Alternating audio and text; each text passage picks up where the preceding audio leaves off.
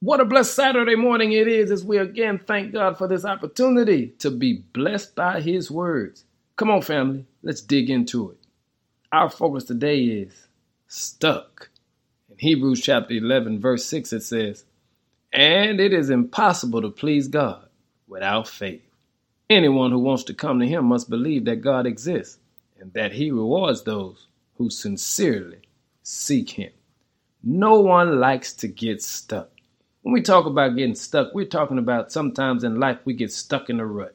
We get emotionally stuck. And even worse, if we're honest, sometimes we even get spiritually stuck. And family, what do you do when you feel yourself at a point where you are spiritually stuck?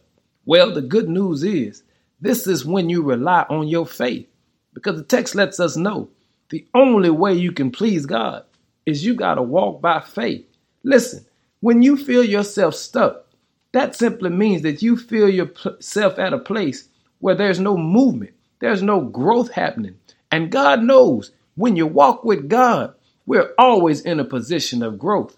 But we've got to make sure that even when we feel like we're not growing, we're walking by faith. Can you say that with me? It's all about walking by faith.